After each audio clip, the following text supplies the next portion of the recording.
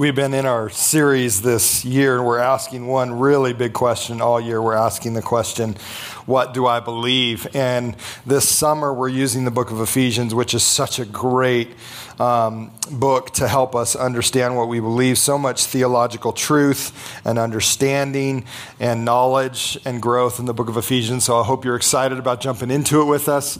And this morning, we're going to be in chapter 2, verse 10. You can get there if you'd like. You can turn in your Bible there. You can turn your Bible on. However you like to get to your Bible this morning, get to Ephesians chapter 2. We're going to look at verses 1 through 10. But let me begin with a question. Actually, a couple of them. What do you believe about Jesus? What do you believe about how he saved the world? How's that work? And lastly, what do you believe happens to you when you die? Questions about Jesus and the condition of our heart and our soul and our spirit, and questions about forever are the most important questions that we ask ever. They're the most important question. There's nothing more important than answering that question, understanding that question, and living in the answer to that question. And this morning, Paul's going to answer those questions. Who is Jesus? How important is he? How did he save us? And what's eternity look like? All of those questions, those extremely important questions, get answered in this incredibly important letter to a church in Ephesus called Ephesians. But more importantly, these questions get answered very succinctly, very importantly, and very vividly in Ephesians chapter 2, verses 1 through 10. They might be some of the most pinnacle verses in the entire New Testament because they reveal to us something incredibly important, and that is that Jesus saves. That's what he's done. That's what he's doing. Now, our future and our present are dictated entirely on this belief, on what we think about it, on how we choose to live it out in our lives, and how we choose to let it dictate who we are as people, the things that we read in Ephesians chapter 2. It's incredibly important. C.S. Lewis said it like this: I believe in Christianity as I believe in the sun has arisen, not only because I see it, but because by it, I see everything else. Now here's C.S. Lewis's point. Jesus not only helps us salvation, not only does he help us understand what salvation is, but he helps us see everything else correctly in life and into eternity. Without him, we don't get what we're supposed to be doing now, and we don't get where we're supposed to be later. See, in Christ, we understand all of that. And that's why this series is incredibly important, and that's why this letter to the Ephesians is incredibly important to us today, because we understand what it means to live in Jesus Christ. In relationship with him changes our present and our future forever. So look at Ephesians chapter 2, verses 1 to 10. Now, in the first three verses, Paul is he's very systematic, and he's very kind of line upon line, precept upon precept, and he builds from one thing to the next to the next. In the next section of verses 3 through 10, he doesn't do that. He just spiderwebs everywhere. How many of you know what a spiderweb talker is? You know what I'm talking about? Like they start something over here, but they don't finish it. And then they jump to something else over here, and you're like, wait a second, you didn't finish that over there. And they just start talking about something else, and you're like, whoa, you didn't finish over here. And so you're kind of stuck over here for a minute, and then he adds a third thing. And you're like, what? You didn't finish number 2 now. What's going on? And then you spiderweb over here, and you're all over the place, and you're all over the map, and then in the end, he just brings it all together. That's the Apostle Paul in verses 4 through 10. But in verses 1 through 3, he kind of says it exactly like it needs to be said. And so verses 1 through 3, I'd like us to look at together and just kind of make some points as we go along. And then verses 4 through 10, we'll read together, and then we'll get the big picture of it. So let's look at Ephesians chapter 2, verse 1. As for you, you were dead in your transgressions and sins. So let's stop there. Paul says, as for you, and he's talking specifically to each of us, okay? So this now becomes a very personal statement. As for you, you were dead in your transgressions and sins. So he's speaking to each of us. He's speaking to all of us, every generation, every single person that's ever lived on the planet. He's making it personal. He's talking to each of us. As for you, you were dead in your transgressions and sins. See, Paul is laying out the future and the present for every generation and every human being on the planet in these next 10 verses, but specifically right here, to understand the love of God, the grace of God, the mercy, the kindness of God. To understand who God is, we must understand our reality without him. We understand our reality with him because we live in him, but we also have to understand our reality without him. In Romans 6:23, Paul said the wages of sin is death. In other words, the consequence of our sin is death. Death, Paul says, is our future without Christ. Without being in Christ, death is our future. This is why over and over and over and over again, as we've read through the Gospels, you've noticed that Jesus talks a lot about what? Life. And he says things like, I am the way and the truth and the life. John 3:16, for God so loved the world that he gave his only begotten Son, that whoever believes in him shall not perish but have eternal life. This is what we have in Christ, because what we have without Christ is death in our sin, which takes us to verse 2. As for you, you were dead in transgressions and sins in which you used to live when you followed the ways of this world and of the ruler of the kingdom of the air, the Spirit, who is now at work in those who are disobedient. So the second thing Paul says is very interesting as well. Now remember that Paul is talking to the believers in Ephesus. He's not talking to non-believers. The letter is written to believers in Christ, so he's talking to them about their past before Christ, but he's also talking to them about who they are in Christ. And so he uses this phrase. This is who you used to be, or how you used to live. So he's reminding us of our past without Christ to help us understand how much we have in Christ.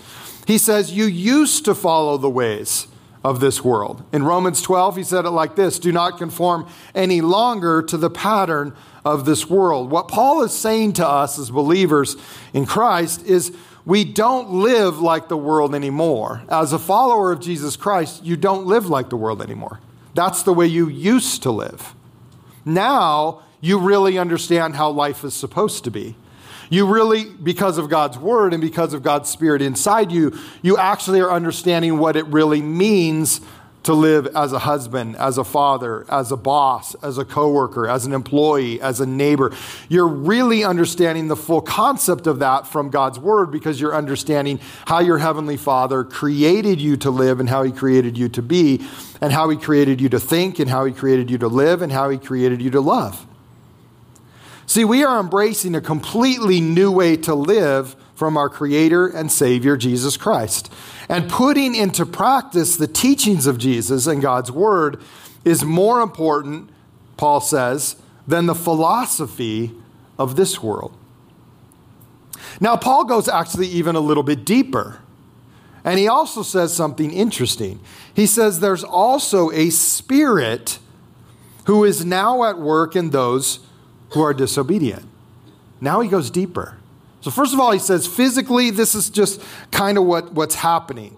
You used to just kind of follow the way of the world. Like physically, we can all see that happening. But now Paul goes deeper into the human heart and into the human spirit. And he says there's also a spirit at work in those who are disobedient. In other words, he's referring to the demonic, to what Satan does in the world now. That there's a specific spirit that's an antichrist, John would say in 1 John. An antichrist working to destroy mankind. Working to destroy your heart and mind and the heart of every single one on this planet. And in particular, how does this spirit work? Makes us disobedient to God. The more we're disobedient to God, the more we don't want him in our lives. the more we don't want his love and his grace and his kindness. And it distracts us and disrupts us and helps us ignore God when we are disobedient, because we just kind of get consumed by our own passions, our own desires, our own selfishness. And before we know it, we're just this disobedient narcissist. See, disobedience to God and his word is the way that Paul says Satan just kind of works in the world. It's also the way he works in us. As Christians, as people who are called to obey God and to obey his word, the easiest way for us as Christians even to get off track and forget about God's plans and just kind of get stuck is to have something in our life that we're disobedient to the Lord in. And we might be obedient in a ton of stuff, but there's just a couple things, or maybe even just one thing that we're just kind of disobedient to the Lord in. And that one thing just kind of keeps us hung up, just keeps us in this strong hold of the enemy instead of living in the freedom and the forgiveness and the grace of Christ. Disobedience to God is not how we are called to live today. It's how we used to live, Paul says. It's not how we're living now. It's how we used to live. Jesus said it a couple ways too. In John 14:23, Jesus said, anyone who loves me will obey my teaching. In John 15:9 and 10, he said, as the Father has loved me, so I have loved you. Now remain in my love. If you keep my commands, you will remain in my love. And our obedience to God is really important. And as we have seen generation after generation, it's happening now in our generation, but that's not new. It happens all the time. It happens everywhere in the world. But sometimes our obedience to God even causes the world to hate us. And in John 15:18, Jesus said, if the world hates you, keep in mind that it hated me first. This is who we are. That there will be times when we live in the fullness of the grace and the truth of Jesus Christ that the world will say, I don't like that, because I want to continue to be disobedient to the Lord. And so sometimes you'll get in conversations, or you'll get in relationships, or you'll get in situations where you sometimes wonder, how come this is so stressful and difficult? I'm not even doing anything rude or mean. It has nothing to do with what you see happening in the physical. It has everything to do with what's going on in the spiritual. That your spirit, the spirit of you, Christ, the Holy Spirit, is in conflict with the person standing right next to you. And even though you're not saying anything or doing anything or challenging anything, there may be this division and this struggle in this other person because the spirit in them wants them to be disobedient to the Lord. And there's the struggle. There's this spiritual struggle that's happening right in the moment. And sometimes it will even manifest itself in the physical. That's verse 2. Verse 3, Paul goes on. All of us also lived among them at one time, gratifying the cravings of our flesh and following its desires and thoughts. Like the rest, we were by nature deserving of wrath. Now, the primary way, as we said before, the primary way that Satan is tricking and destroying mankind is to encourage us to follow the world, to gratify the cravings of our flesh. Now, you'll see this in Scripture too. It's another dichotomy. It's another contrast. We had life and death in a minute, right? Now we have flesh and spirit. These two contrasting things. We also have other things in Scripture, right? Darkness and light. We see these contrasting ideas and philosophies of life in Scripture. And here's another one, flesh and spirit. So the flesh, what my selfishness wants to do, what the cravings of my sinful nature want to do are opposite from what the Holy Spirit wants me to do. And so this is so great. This is why Jesus said to the disciples and says to us today, you need the Holy Spirit. Because the Holy Spirit is the one that encourages us to live in the Spirit, not in our flesh. The Holy Spirit encourages us to fix our eyes not on what's seen and the pleasure of the moment, but to fix our eyes on the unseen eternal life that we have in Christ. See, Paul is describing following ourselves, our own passions and desires, versus following Jesus and the Spirit that he has placed in us. And then Paul says something kind of challenging. He says, if you spend your whole life following your flesh and you disobey God your entire life, then you're deserving of wrath. Now, that's kind of a challenging phrase. Like, what does that mean? What does deserving of wrath mean? Well, let me use an illustration to help us with this concept. A wealthy father had a son and a daughter, and the kids were 1 year apart, and the wealthy father decided that he wanted to buy a house for his kids when they went off to college so they would have a place to live, and that would be about the same as buying both of them housing, but then they'd have a house and he could pay it off later and they could make some money along the way. And so the wealthy father said, I'm going to buy you guys a house so that when you go to college, you can live in it. So he found this very nice house on a very nice block, and the house was beautiful. The yard was beautiful. It had flowers and shrubs, a nice garden in the back, had a new refrigerator and stove and dishwasher. The father had it completely furnished so that the kids would have beds and couches and everything on the inside. And so they're really just completely taken care of. And he told his son and his daughter that they needed to take care of the property, be responsible for its upkeep. He was counting on them, and so were their neighbors. The daughter was the first to go to college, and she started living in the house. And then about a year later, the son graduated from high school, and he started living in the house with her as well. And the father and the mother would often call their kids and text their kids and talk to them and try to talk to them. But as things started going along, they noticed that their replies were quite minimal. It was beginning to feel like his kids didn't even want a relationship with him and his mother. So one day the father just decided, hey, I think I'll just show up and surprise my kids today and bless them a little bit. Well, what's wrong with that? You guys are laughing like... So he shows up to the house, and if you laughed, you know what's happening, right? The house looks horrible. I mean, it's in utter disarray. There's no more yard. There's no more garden. There's no more flowers. The shrubs are dying. The yard looks like it hasn't been watered or mowed in a year and a half. Everything's dead and dying on the outside. There's trash in the front yard and in the backyard. It's just a disaster. He has a key, so he goes inside the house, and it's worse in there. The furniture's broken. There's a giant burn mark in the middle of the carpet. The dishwasher doesn't work. There's a bedroom door falling off. He found a broken window with plastic over it. It looked like it hadn't been cleaned for maybe a year, and it just smelled really bad, and there was trash all over. He couldn't find his kids, so he went outside, and one of the neighbors saw him coming out the door and kind of quickly made a beeline over there and asked him, hey, what are you doing? And he told the neighbor, I'm the father of the kids that live in this house. And he asked the neighbor how his kids were treating the neighbors, and he didn't get a good report. The kids were rude. They were unkind. They did whatever they wanted without thinking about how it would affect the neighbors or anyone else. And they just were focused on themselves. Now let me ask you a question. Would anyone say that the father was unjustified if he took the house away from the kids and told them that they would be on their own until they learned to grow up and be responsible? No. Father's completely justified in that action.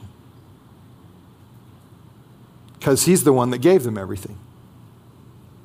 What if the kids said, Dad, we don't really want a relationship with you. We don't even like that you give us stuff and then make us take care of it. And we just want to do what we want to do, so buzz off. Now it's gotten worse. We would say that these kids were what? Deserving of wrath. They're deserving of what they're going to get. Now here's what Paul is saying. We do the exact same thing to God. We do the exact same thing to him. He gave us a beautiful planet. We don't take care of it. He created us and put us here. He told us how to treat one another, and the only thing we can think of to do is kill one another. He asks us to be in relationship with him, and we say, no, I want to do my own thing. Leave me alone. In fact, we'll make up our own gods and our own ideas about how the world was made so that we can completely remove you from our thinking and our lives. We'll make our own societies and how we should live and our own government, and we'll think it's better than yours. And we'll just figure out our own way to live without you. Paul calls that deserving of wrath. That's what Paul is saying. Would God be justified if he just walked away? Absolutely. He'd be completely justified if he just walked away. But this takes us to one of the most important words in the New Testament. It's the word but. Turn to your neighbor and say, but. Verse 4, it's supposed to be dual funny. Yes, it's okay. Verse 4 starts with this transitional word. But. Now, what does but mean? But means that God's not going to walk away. But means he's not going to watch us drown in our sin. He's going to make a way for us to be rescued. He's going to pursue a relationship with us even though we don't want one with him. He's going to pour out his love and his mercy and his grace and his kindness over and over and over and over again, and he will never stop until the end of time. He's going to make the sacrifice to make things right so humanity can be saved, even though we don't want to be saved or even understand why we need saving. But means that this is not the end of the story. God will write a new chapter that includes an opportunity for everyone to be saved. But means God will show that he is love. But means God is merciful, gracious, and faithful to all generations. Verse 4. But because of his great love for us, God, who is rich in mercy, made us alive with Christ even when we were dead in our transgressions. It is by grace you have been saved. And God raised us up with Christ and seated us with him in the heavenly realms in Christ Jesus, in order that in the coming ages he might show the incomparable riches of his grace, expressed in his kindness to us in Christ Jesus. For it is by grace you have been saved through faith, and this is not from yourselves. It is the gift of God, not by works, so that no one can boast. For we are God's workmanship, created in Christ Jesus to do good works which God prepared in advance for us to do. This word but is really important because it transitions us from where we were to where we are in Christ because of God. I think there's a couple things that we should notice, several truths that we should understand and believe from these verses. The first one is we have to notice God's effort in our salvation process. Right? This is extremely important to notice God's effort in our salvation process, because what Paul is declaring to us is that we didn't really think of the process at all.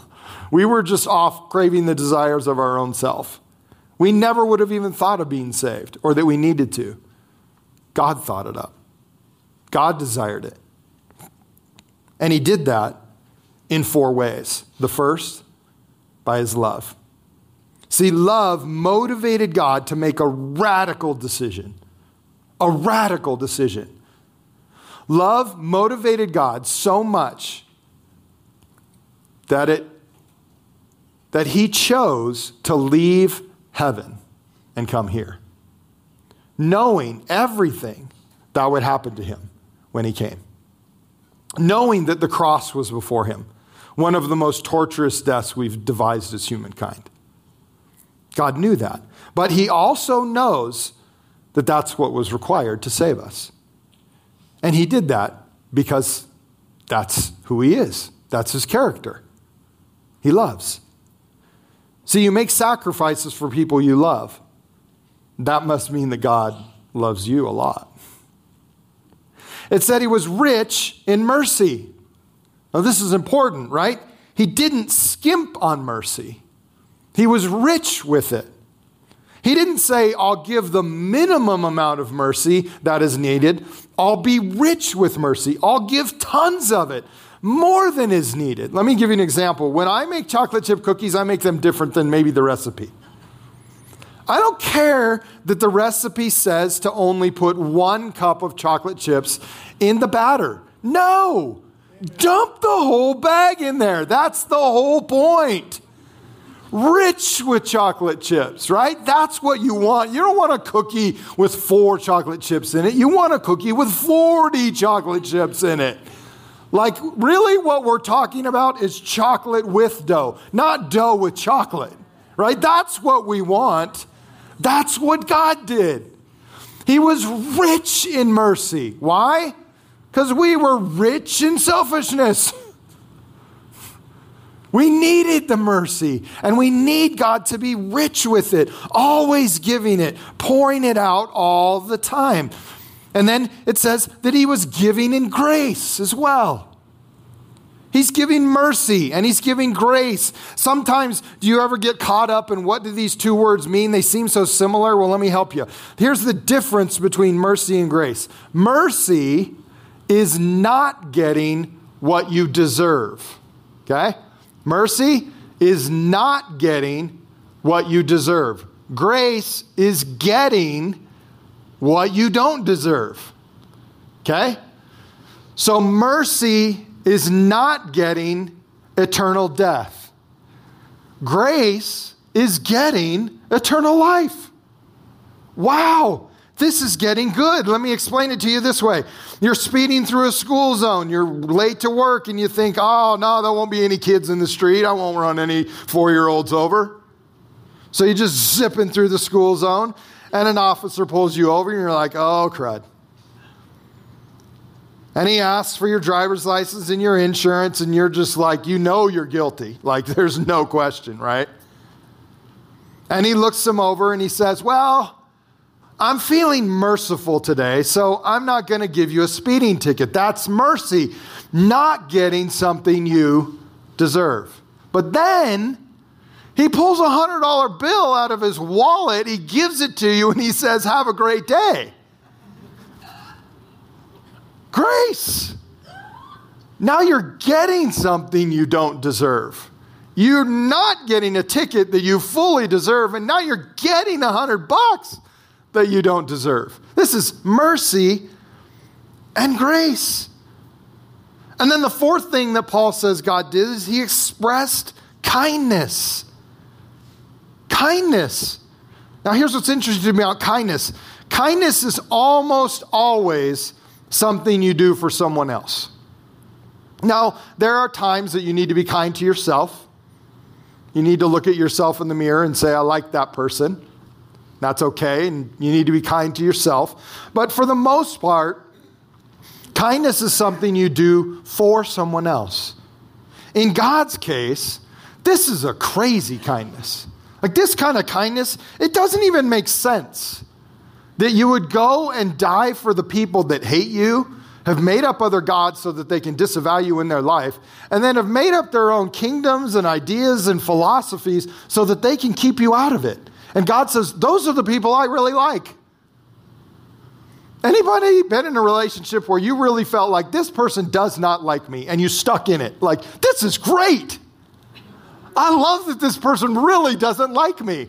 And they treat me rudely every time I talk to them, and they never have kind words to say. And on social media, they're always bashing me. I just really want to be in a relationship with this person. The only people that would do that are what?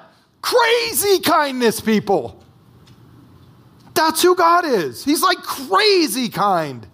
He doesn't even care how awful we are to him. He's just crazy kind because he sees the potential in us, the opportunity for relationship. And because he can see all that and we can't, he'll do crazy kind things for you and for me, salvation being one, but other things along the way in our relationship with him over and over and over again, simply because that's who he is. And so what do we see in this process of salvation? Who's doing all the work? God is. We're not doing nothing. Squat. God God's doing all the work. He's doing everything. He's the one loving, being rich in mercy, giving grace, expressing kindness, which leads us to the second thing. Notice something else very cool about these verses, and it is the awesomeness of being in Christ. Paul now tells us there are some really, really cool and awesome things that happen in our lives as a result of being in relationship with Jesus, as a result of being in Christ, as a result of being with Christ in relationship with Him. There are several things. The first one is you are made alive. That in Christ you are made alive in Him. Now, being made alive, like I mentioned before, it's a contrast statement. Being made alive in verse 5, the beginning of verse 5, made alive with Christ, that is the contrast to verse 1, that you are dead in your transgressions and your sins. That's the contrast. Without Christ, you're dead in your transgressions. In Christ, you are made alive. You have eternal life. In Christ, we are made alive, but it doesn't stop there. In Christ, we are made alive, but we are also raised up with Christ, Paul says. This is the next awesome part of being in Christ. This phrase is in reference to the resurrection of Christ. When we believe in Jesus, we become connected to Jesus, the Bible tells us. Romans 6:5 says, "For if you have been united with Him in a death like His, you will certainly also be united with Him in a resurrection like His." See, when we are in Christ, we are connected in relationship with Jesus in an incredible and an important bond. And that bond saves us through His death, and it raises us in Christ through His resurrection. This connection forgives our sins through Jesus' death and raises us up with Christ through His resurrection. In other words, just like Jesus after the resurrection left the planet and went straight to heaven, that's exactly what will happen for you and I. On the day of our death, on the moment of our death, we will do exactly what Jesus did because we live in the power of Christ. We will leave this planet immediately and be in the presence of the Lord. Just like Jesus told the thief on the cross, "Today you will be with me in paradise." That's how it works. But not only is the awesomeness of being in Christ that He made us alive and that He raised us up with Christ, but then Paul says He even seated you with Christ in the heavenly realms. Now what Paul is saying is getting a little bit interesting. Seated with Christ in the heavenly realms. This is in reference to the authority that you have as a child, as a son and a daughter of the King. You are seated in power with Christ in the heavenly realm. Just like Jesus is seated at the right hand of God the Father in all power and all authority, amen, you and I, Paul says, are also seated with Christ in the heavenly realm. Now, as a believer in Jesus, what does that mean? It means that you can actually be in two places at once. So if somebody asks you, is it possible for you to be in two places at once? You get to say what? Yes. Not just because I'm a mom, but because I'm a Christian. Because I'm in Christ. We know that that's the special power and ability of a mom, right? Like, how do they do that? But it's also the special privilege and authority of a Christ follower. You are made alive with Christ.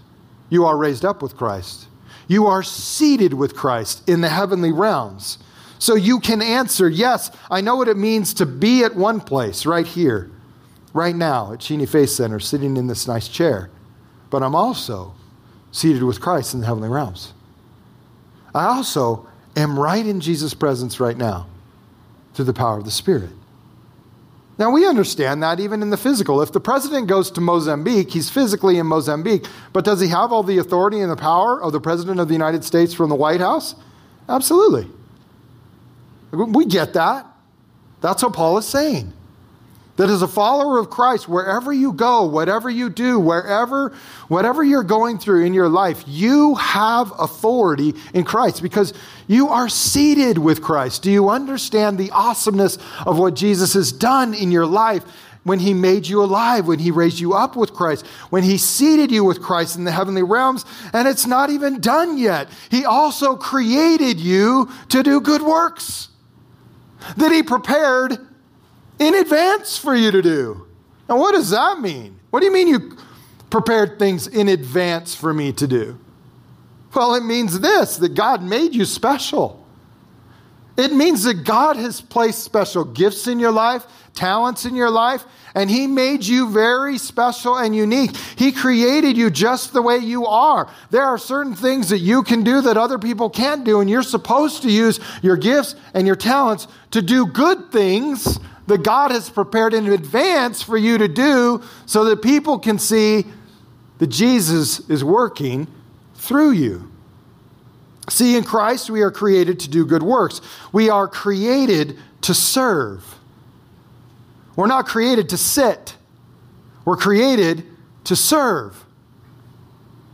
Part of being in Christ is an attitude and the taking on of the life of a servant, just like Jesus did for us. Church is meant to be a place where we all serve together. Our lives should have good works in them. There should be certain things that each and every one of us are doing that are good things for other people so that people see the Jesus in us. Now, not because you think you're earning your salvation. That's not at all how it works. In fact, that leads us to the last and the best awesome part of being in Christ, and that is that it is by grace that you have been saved. You're not saved because you're doing good works. It is by grace you have been saved. And this is so important that Paul says it twice in this section of verses. The first time, he says Jesus has made us alive with Christ even when we were dead in transgressions. It is by grace you have been saved. Verse 8, for it is by grace you have been saved through faith, and this not from yourselves. It is the gift of God, not by works, so that no one can boast. It's almost like verse 9, God is saying, I know that if you did it, you would spend your entire life boasting as a human about what you did. Gosh, God really knows us well, doesn't he? Because that's exactly what we would do, wouldn't we? That's exactly what we would do. And so God said it's not going to be about you at all. I'm not even going to give a hint of anything that the enemy could do there and get in. It is by grace we have been saved because Jesus saves. We don't. Now, Paul says several things about this grace. In verse 4 and 5, he says, we were dead in our sins, but God showed grace. Remember, grace is getting something you don't deserve. The point that Scripture is making is that we weren't even thinking about relationship with God, but he was thinking about relationship with us. He wanted relationship with us. He wanted to do life with us, even when we wanted to be on our own. Even when we were dead in our transgressions and our sins and didn't notice it, God said, I still want relationship with you. In verse 7, he says, our future is full of grace. It's interesting. There's this little phrase in verse 7. He says this, in order that in the coming ages, he might show the incomparable riches of his grace expressed in his kindness to us in Christ Jesus. And here's what's interesting. What Paul says is our future is full of grace. Our past was full of grace at the cross. Our present is full of grace when we say yes to Jesus and live in him. And our future in the coming ages will be full of grace. What we will see in heaven and what we'll see tomorrow and next week and a year from now is God's grace always working. And when we get to heaven, we will see the incomparable riches of God's grace that he poured out on us so that we might be saved. It will be evident in heaven how much we have because of God's grace that we have received and believed when we said we wanted to be in Christ. Lastly, grace is the gift of God. It's the gift of God. Now, this is important for us to understand. It's not the result of our goodness or our works. It is the gift of God. Now, there's several things about a gift that we have to understand, right? You don't earn a gift. It's given freely. Doesn't cost you a dime. When you get a gift, somebody thought of it on their own and they gave it to you. Didn't cost you anything. We are not receiving grace because we've earned it or did anything to deserve it. In fact, just the opposite. We were going our own way, ignoring God, and the goodness of God that He had for us poured out His grace. See, grace is not a paycheck. It's not something you earn. It's not something you work for. It's a gift. It's something you receive. A gift is something special that someone else pays for. A gift also must be opened and it must be used. Anybody have a gift at home that's still wrapped and you haven't used it yet? Not many of us. Right? You get the gift and you're like, oh, this is so cool. Now, some of us, maybe the gift is waiting for a specific moment. Like, I'll give you an example. People like to give me Cabela's cards. Well, it's still sitting in my drawer. Why? Because I'm cashing the gifts up. I'm waiting till I can get to that certain dollar amount so that I can use the gift to buy something really special, right? Like, you might do something like that, but still, you didn't earn it. You didn't earn it. We get to live in the grace of God because we are in Christ. And our gift, the gift of grace, is open. It's used every day. You and I are interacting with the grace of God all throughout the day, all the time. Our lives are meant to glorify Jesus and serve Him wholeheartedly. And so the grace of God is coming in and hopefully it's going out all the time as you love on people and smile at someone and help somebody out and do some good works and show up at the food bank on Wednesday morning and give out food, whatever it is that you're choosing to do, mow your neighbor's lawn free of charge, whatever the things that you choose to do in the name of Jesus Christ, you're living in the grace of God. See, it's easy for us to see from these verses that God loves us. I mean, it's pretty easy to see. It's also easier to see in our generation because we can see a generation where the world is really just kind of going its own way without God. And we see the challenges that that is creating and the hurt that it's creating and the pain that we see in people because they just won't acknowledge that Jesus is the answer to our life. That's where we come in. What should we do? What should we do about this love and this mercy and this grace and this crazy kindness? Well, the first thing we should do is accept it. Believe it. We should let Jesus save us. So if you haven't let Jesus save you yet, then you should. That's the obvious one that's just sitting there right in front of us for the taking. Let Jesus save you. And then the second one is true as well. For those that know Jesus and are in Jesus, it's simple. Live for Jesus. Like literally just walk out the door and start living a radical life for Jesus Christ. See, the world needs the believers in Jesus to show them what a redeemed life looks like. That's what they need. They need the good works prepared in advance for us to do. It's up to us, those who are in Christ, to reveal God's effort to save us, the awesomeness of being in Christ, and the grace that we have been given in Christ Jesus. Would you stand with me?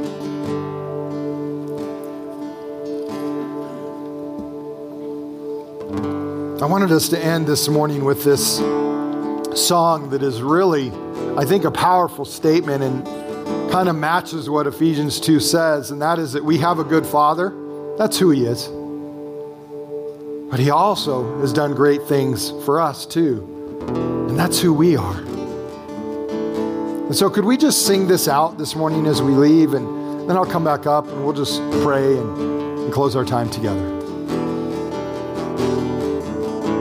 You're a good, good Father. It's who you are. It's who you are. It's who you are. And I'm loved by you. It's who I am. It's who I am. It's who I am. You're a good, good Father. It's who you are. It's who you are. It's who you are, and I'm loved by you. It's who I am. It's who I am. It's who I am. You are perfect in all of your ways. You are perfect in all of your ways. You are perfect in all of your ways to us. You are perfect in all of your ways. You are perfect in all of your ways. You are perfect in all of your ways to us. 'Cause you're a good, good Father. It's who you are. It's who you are. It's who you are, and I'm loved by you. It's who I am. It's who I am. It's who I am. You're a good, good Father. It's who you are. It's who you are. It's who you are, and I'm loved by you. It's who I am. It's who I am. It's who I am. Good, good Father. It's who you are. Let's sing it out. It's who you are. It's who you are, and I'm loved by you. It's who I am. It's who I am. It's who I am. Let's sing it again. Let that sink in. Good, good Father. It's who you are. It's who you are. It's who you are, and I'm loved by you. It's who I am. It's who I am. It's who I am. One more. It's a good, good Father. It's who you are. It's who you are. It's who you are, and I'm loved by you. It's who I am. It's who I am. It's who I am. Lord, we thank you this morning for revealing your heart to us. Thank you, Lord Jesus, for showing us in your word this morning and in song that this is who you are. You're a good Father that's been loving us throughout all the time. Even when we choose to be disobedient, even when we choose to go our own way, and sometimes your love was harder than at other times because you simply had to do something very difficult to make sure that we didn't get eternally stuck in something very damaging. But that's your love too. Your discipline is just as much your love as your mercy and your grace and your crazy kindness. That's who you are. But Lord, sometimes we don't see this because we just can't look in the mirror and see it. But you did this so that we could discover who we are. That's who we are. We are made alive. We are raised up with Christ. We are seated with Christ. We are created in Christ to do good works. This is our true identity, in Christ. Not what the world's telling us. Not even what our own flesh is telling us. All those things are lies. They're not the real way that we're called to live.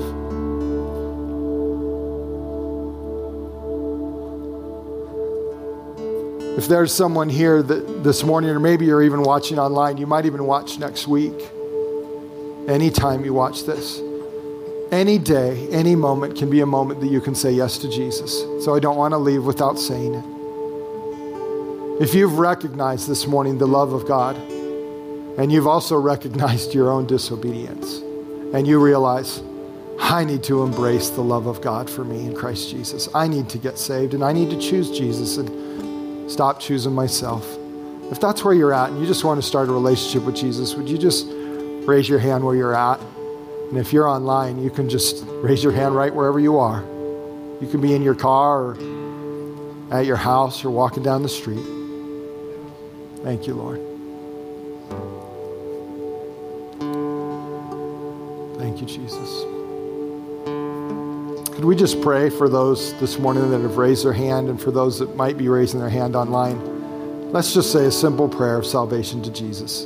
Let's say it all together. It's a great reminder for those of us that have been saved too. Ready? Dear Jesus, thank you so much for your love and your grace and your mercy and your kindness that you want to pour out upon my life. Thank you that you died for my sin. I admit that I'm a sinner, and I ask you to forgive me. I believe in your resurrection, and I believe that I will be with you in heaven one day as a result of saying, I believe in Jesus. I ask your Holy Spirit to come to live in me, to help me live for Jesus every day of my life. In Jesus' name, amen. Amen. Could we just give those a hand that just said yes to Jesus and that are too? Well, thanks for coming this morning, and thanks for this great book. I hope you'll find some time to just talk with other people as well about Ephesians. In fact, I'll give you an opportunity out on the patio if you'd like. So we're going to head to the patio. We've got some great stuff waiting for us out there. Always remember, Jesus loves you very much. So do Kate and I. Have a great week.